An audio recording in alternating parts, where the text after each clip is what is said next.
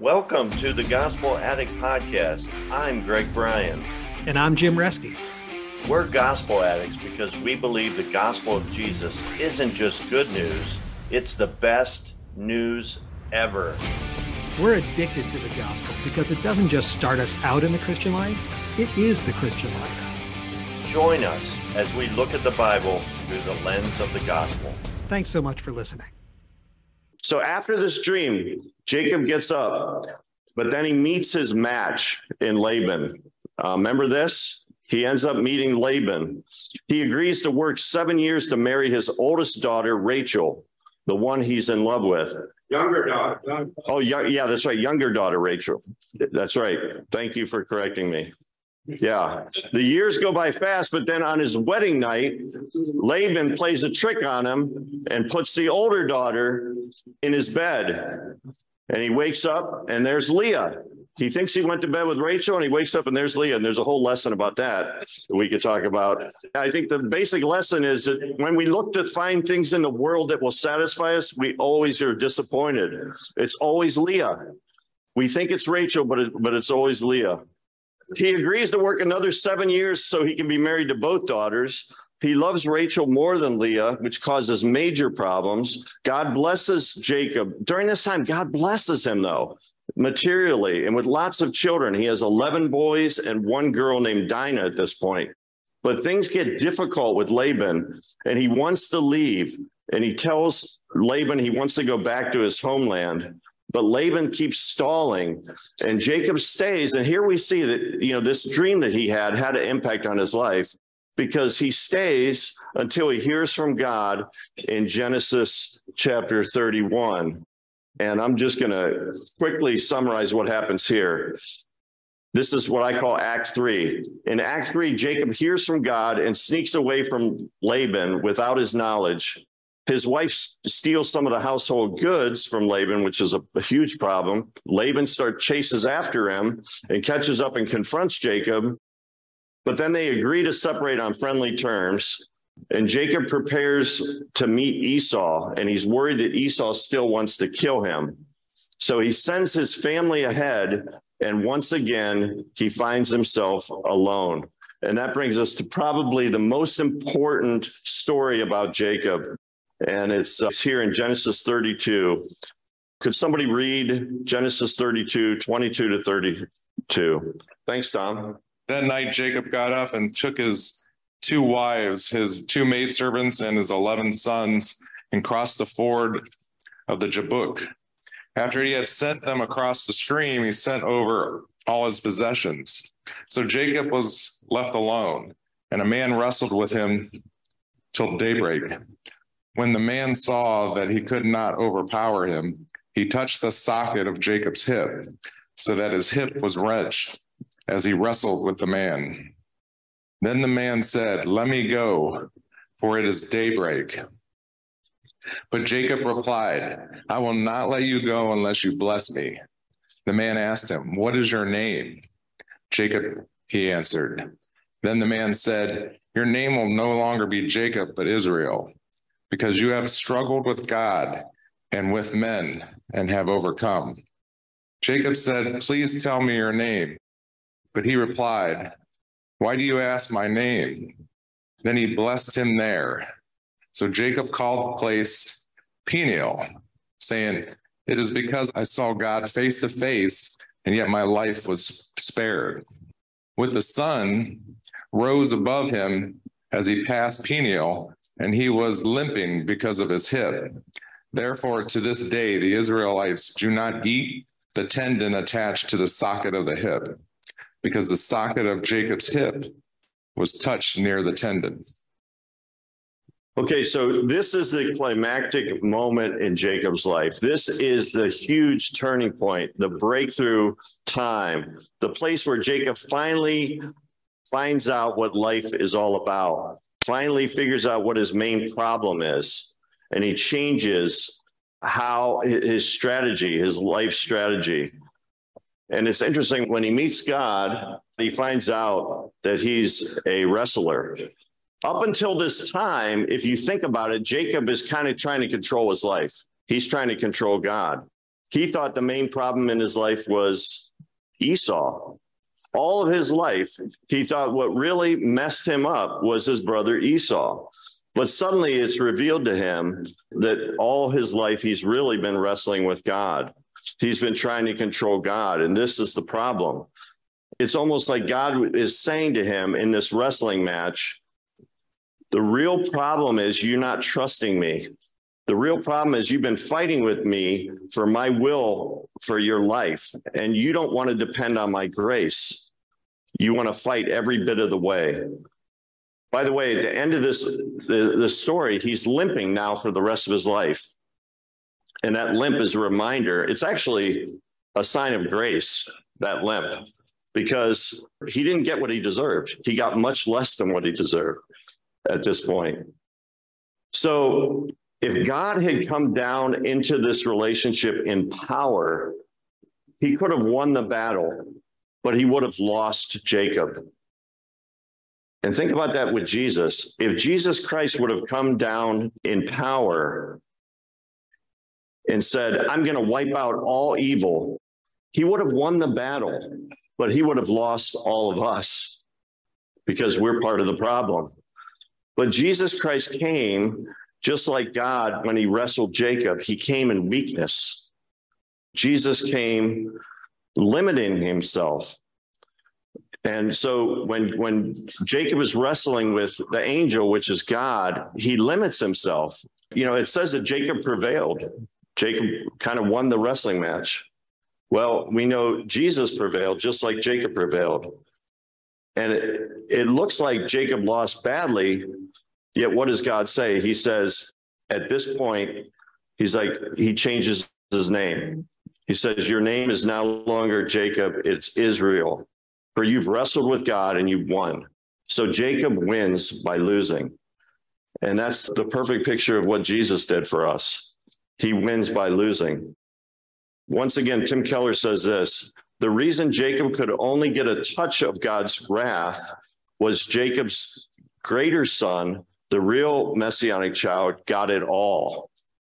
See, he only gave Jacob a touch of his wrath, but he put all of his wrath on his son, Jesus. So that moves us on to Act 5 in the story. In Genesis 35, we get a sense of how much Jacob's life has changed and how committed to God he is. Look at what he says here in verses 2 through 5. So Jacob said to his household and to all who are with him, and you've never heard this kind of language out of Jacob's mouth, get rid of the foreign gods that you have with you and purify yourselves and change your clothes. Then come, let's go to Bethel, where I will build an altar to God, who answered me in the day of my distress and who has been with me wherever I've gone. So they gave Jacob all the foreign gods that they had and the rings in their ears, and Jacob buried them under the oak of Shechem. And then they set out, and the terror of God fell on all the towns around them, so that no one pursued them. My point here in what I call the fifth act is that you can see Jacob's changed life. You can see he's more devoted to God than he's ever been. So real quickly, and I'm almost done. I got just two or three more slides, and I'm going to summarize this so we can get to your comments and questions. Act 6. This is in Genesis chapter 46, and I know I'm going beyond my scope of my study here. But we see now that Jacob is actively looking and listening to God for guidance, and God reassures him when that whole story of Joseph, and he finds out Joseph is alive, and then Joseph wants him to come down to Egypt. He waits to hear from God before he goes to Egypt to be with Joseph. That brings us to the final act, which is Act 7, I call it. See, the interesting thing about this story is God gives Jacob a new name. And what's the new name? Israel. And what does Israel mean? Struggles with God, triumphant in God. But what's interesting is from that point on, when God gave him a new name, why isn't it every time Jacob's mentioned, he's not mentioned by his new name? Why does God keep going back? He goes back and forth. He sometimes calls him Israel, sometimes calls him Jacob. Well, you see this in the rest of the scriptures. Why does he do that?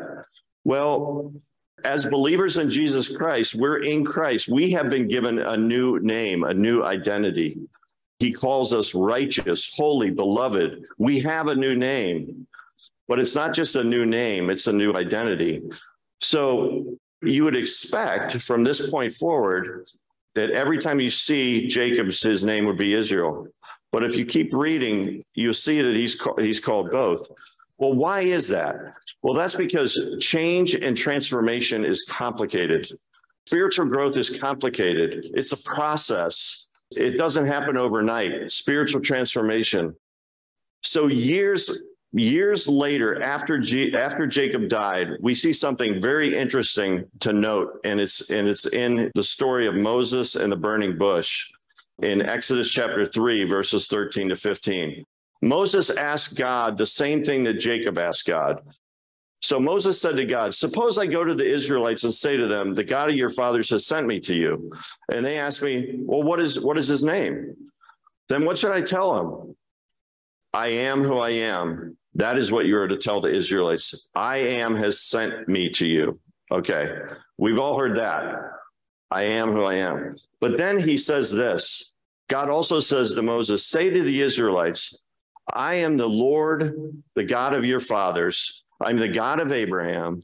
I'm the God of Isaac, and I'm the God of Israel. No, he doesn't say the God of Israel. He says he's the God of Jacob. He's the God of Jacob. So he's not focusing on Jacob's good side. He's not focusing on his new identity. He's saying, I'm the God of Jacob. I'm the God of the part of you that you don't want anybody else to see. I'm not just a God of your success. I'm the God of your failures. I'm not just a God of your victories. I'm the God of your defeats. I'm the God of Jacob too. He's the God of the hypocrite, the skeptic, the hopeless. And boy, aren't you glad that it says he's the God of Jacob? Praise God. Because that means he's the God of Greg. So with that, I will take your comments and questions. Hey, Greg, Yes. going over what you just said about the transformation of him, it's very interesting to note that when he's with Esau, back in those days, he goes, your God. He doesn't say my God, our God. He says, your God. Then when he's wrestling, at the stairway to heaven, he's funny because God just sits there saying, I'm going to do this for you. And then he turns around and says, if you do this, I'll do this. Again, that growth process that you were just speaking of. And I think that's very interesting. Number two, one small correction. You keep saying the firstborn, but it's the firstborn male. That is true. Good correction. Yes. When they cut the deal, Esau and Jacob, how come they didn't go to their father Isaac and tell him about the deal? Was it because it wasn't theirs, the blessing wasn't theirs to make a deal about? Are you talking about the birthright? The birthright. Well, they're different. You're saying they're different. Oh, you're talking about the first. Oh, okay. Yeah. The birthright and the blessing are different. When he sold the birthright at the early story. Mm-hmm. Well, that's the thing is we read this with Western minds. When we read those stories, we think, well, come on, it was a sham. He could easily take that back. He could just take the birthright back. I mean, you just go to your dad and say, hey, he tried to sell this to me. And the dad says, no, we're not, it's like that's the way we would deal with it. But in their minds, when Isaac, and this is the blessing at the end, when he blesses Jacob, he can't take that back. He realizes it. Yeah, go ahead, Pat. I want to follow up on this birthright thing because I used to always read that as it was a material blessing. You got the rights of primogeniture. And when I read it this year, I'm starting to think, is that also, and maybe it's just a spiritual analog, but you ended this with the God of Abraham, Isaac, and Jacob, not Abraham, Isaac, and Esau. And so when the Bible records that Esau despised his birthright, is that a deeper spiritual significance that he despised the blessings that flow through Abraham and Isaac? And that's why it falls to Jacob. Because other than that, Esau, at least in human terms, is clearly the better person. I mean, he's the victim of the deception. And when they meet in chapter 33, Jacob fares that which Esau had vowed. I'm going to murder you. But yet he comes out and he hugs, Esau hugs Jacob just like the father hugged the prodigal son. And so you think, wow, Esau's clearly the better guy. Right. But the blessing doesn't flow through him. Yeah. I do think it's more than material for sure. I think that's a good insight. That's a good insight. Anybody else? Other questions? We got some over here. What is the Torah? Oh, the Torah is just the first 5 books of the Bible: Genesis, Exodus, Leviticus, Numbers, Deuteronomy. And that is like sort of the core of the Jewish faith. And so they take the Torah very seriously, and they associate it with the number 5. And so if you were to walk in a store and there were 5 oranges, they would think Torah. Like I said, those 5 stones, I think it's very interesting. I'd never thought of this before until I did some deeper research. When David is fighting Goliath, it's like he's taking the Torah with him. It's like he's bringing God with him, which is really kind of a cool thing to think about. Yes. Well, you know what? You went to Exodus on here, which was great, but I'm going to go into Genesis. We're going to start out with the promise that God made to send a Savior through Abraham's line, and nothing and no one would get in his way. God does what he says he'll do. And despite the rebellion and sin in our lives and Abraham's descendants, his promises are true. Now let's talk about name. Okay, we're saved. We say we're saved. What's our new identity? What's our new name? Christian. Do we exemplify that in every action, or are we growing toward more like Christ to live up to our name? You really nailed it here this morning, Greg. And I love the way you went through this whole thing. But it started out in Genesis 3:15. Okay, culminates when he says, I am who I am, and my promises are true through your descendants. Yeah. Just to reiterate one of the things, it's so important for us as we're reading through Genesis to realize that God did not pick the best person. It's so different than the way we operate. We would always look at who is the best, who's going to be the best CEO for this company. We always pick the best. But God is showing us right in Genesis that he picks the undeserving. Go ahead. With that same point, what happens at the beginning of this story? Rebecca goes to God to say, what's going on in my belly? These two are fighting. He directly says the younger is going to be superior to the older. And later in the Bible, it directly says God hated Esau. Directly says that in Romans. And all you see through this whole Jacob's life and story is God is the one choosing. God is the one running the show. And even though humans are doing the wrong thing, it doesn't change the fact that what God wants, it ends up happening. And that's what you see that throughout Genesis. You're going to see that next week with Joseph. Yep. Whatever God wants, it's going to happen. And it's a very good instructive. Jacob was not going after God. God was chasing Jacob. That is clear in my eyes in the story. I love that. The biggest seeker in the Bible wasn't Nicodemus. It wasn't, Zacchaeus. No, it was God. God is the biggest seeker in the Bible. Yeah, to follow up on that, throughout this whole chunk of scripture, it's like Jacob is searching for his identity. He lies to his father. Oh, I'm Esau. When he meets Laban, Laban says, oh, you are bone of my bone. Well, almost bone of my bone and flesh of my flesh. Doesn't quite complete the Genesis thing, but you're my bone, you're my flesh, you're a relative. And then it's only when he wrestles with God, then he admits, I'm Jacob. He actually uses his correct name after lying to everybody. And then God gives him the new name. And the number one question for every human being is the one Jesus poses. Who do you say I am?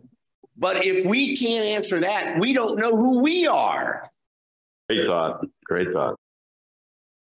I'm going to go on some heresy here. I wonder if Rebecca had told her son what God had told her when the boys were in her womb. And if she had prepared. Absolutely. What do you think they did in the tents? They were like. She told him everything. And she was actually. I think she told Isaac. I think she told Isaac, and Isaac resisted and said, no, Esau is the blessed. So Isaac was fighting God his whole life. And that's why he trembles at the end, because he realized, I tried to fight God and it didn't work. Okay. By my thinking, and I think like a Greek, I have to have facts, blah, blah, blah. I would disagree with you on the 5 stones that David went after Goliath, because the scripture says there were 4 other stones in case Goliath's 4 other brothers came along. So David picked up 5 sling stones to cover his butt in case he got. Yeah. Let me just tell you, I'm totally fine if I'm wrong, but I just want to tell you, like, there's layers of truth. Truth is unfolding. So, and what's cool about it, if you really get into it, is there's the obvious, what he's writing, but then there's these other kind of non-obvious things that are put in there. So yes, I think you're right. He took 5 stones because he took 5 stones. But then the 5 stones represented the brothers of Goliath, just in case he had to kill them. But then the 5 stones could also represent the Torah. So what you see, remember 8,000 words? They only have 8,000 words, so they stack them. And so there's truth is like, there's layers. And if you really get into the rabbinic studies, they're constantly trying to find these nuggets of, and again, I'm fine if I'm wrong about that. So I think that there's a hyperlink for everybody in the room to the story of Jacob and Esau that exists in Hebrews chapter 12. And this is an application for all of us. So scripture says in Hebrews 12, verse 14, make every effort to live in peace with all men and to be holy. Without holiness, no one will see the Lord. See to it that no one misses the grace of God and that no bitter root grows up to cause trouble and defile many. See that no one is sexually immoral or is godless like Esau, who for a single meal sold his inheritance rights as the oldest son. Afterward, as you know, when he wanted to inherit this blessing, he was rejected. He could bring about no change of mind, though he sought the blessing with tears. So the application for all of us is that Esau chooses the temporal satisfaction of a meal over the eternal blessing of his birthright. And so we are cautioned to avoid doing the same, in that those of us who are in Christ have a birthright, as you point out, in the stairway to heaven, right? That perfect sacrifice. So we ought not to choose that which satisfies us in a temporal manner, but instead fix our eyes on the eternal, which is Christ in us. And that's what Esau, in essence, rejected. I just wanted to say that I'm not so sure that Esau is necessarily the better man. I think it goes back to John chapter 1. Jesus knows what's in someone's heart.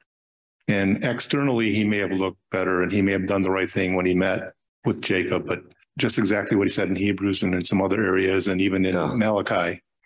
Well, and he wanted to kill his brother. I mean, so that he wasn't that great of a guy.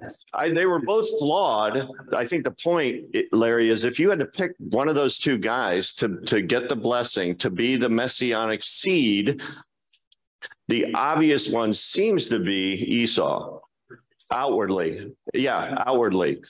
Okay, does somebody volunteer to close us in prayer? Thanks, Big Dan. Dear Heavenly Father, thank you. You bless us each and every day.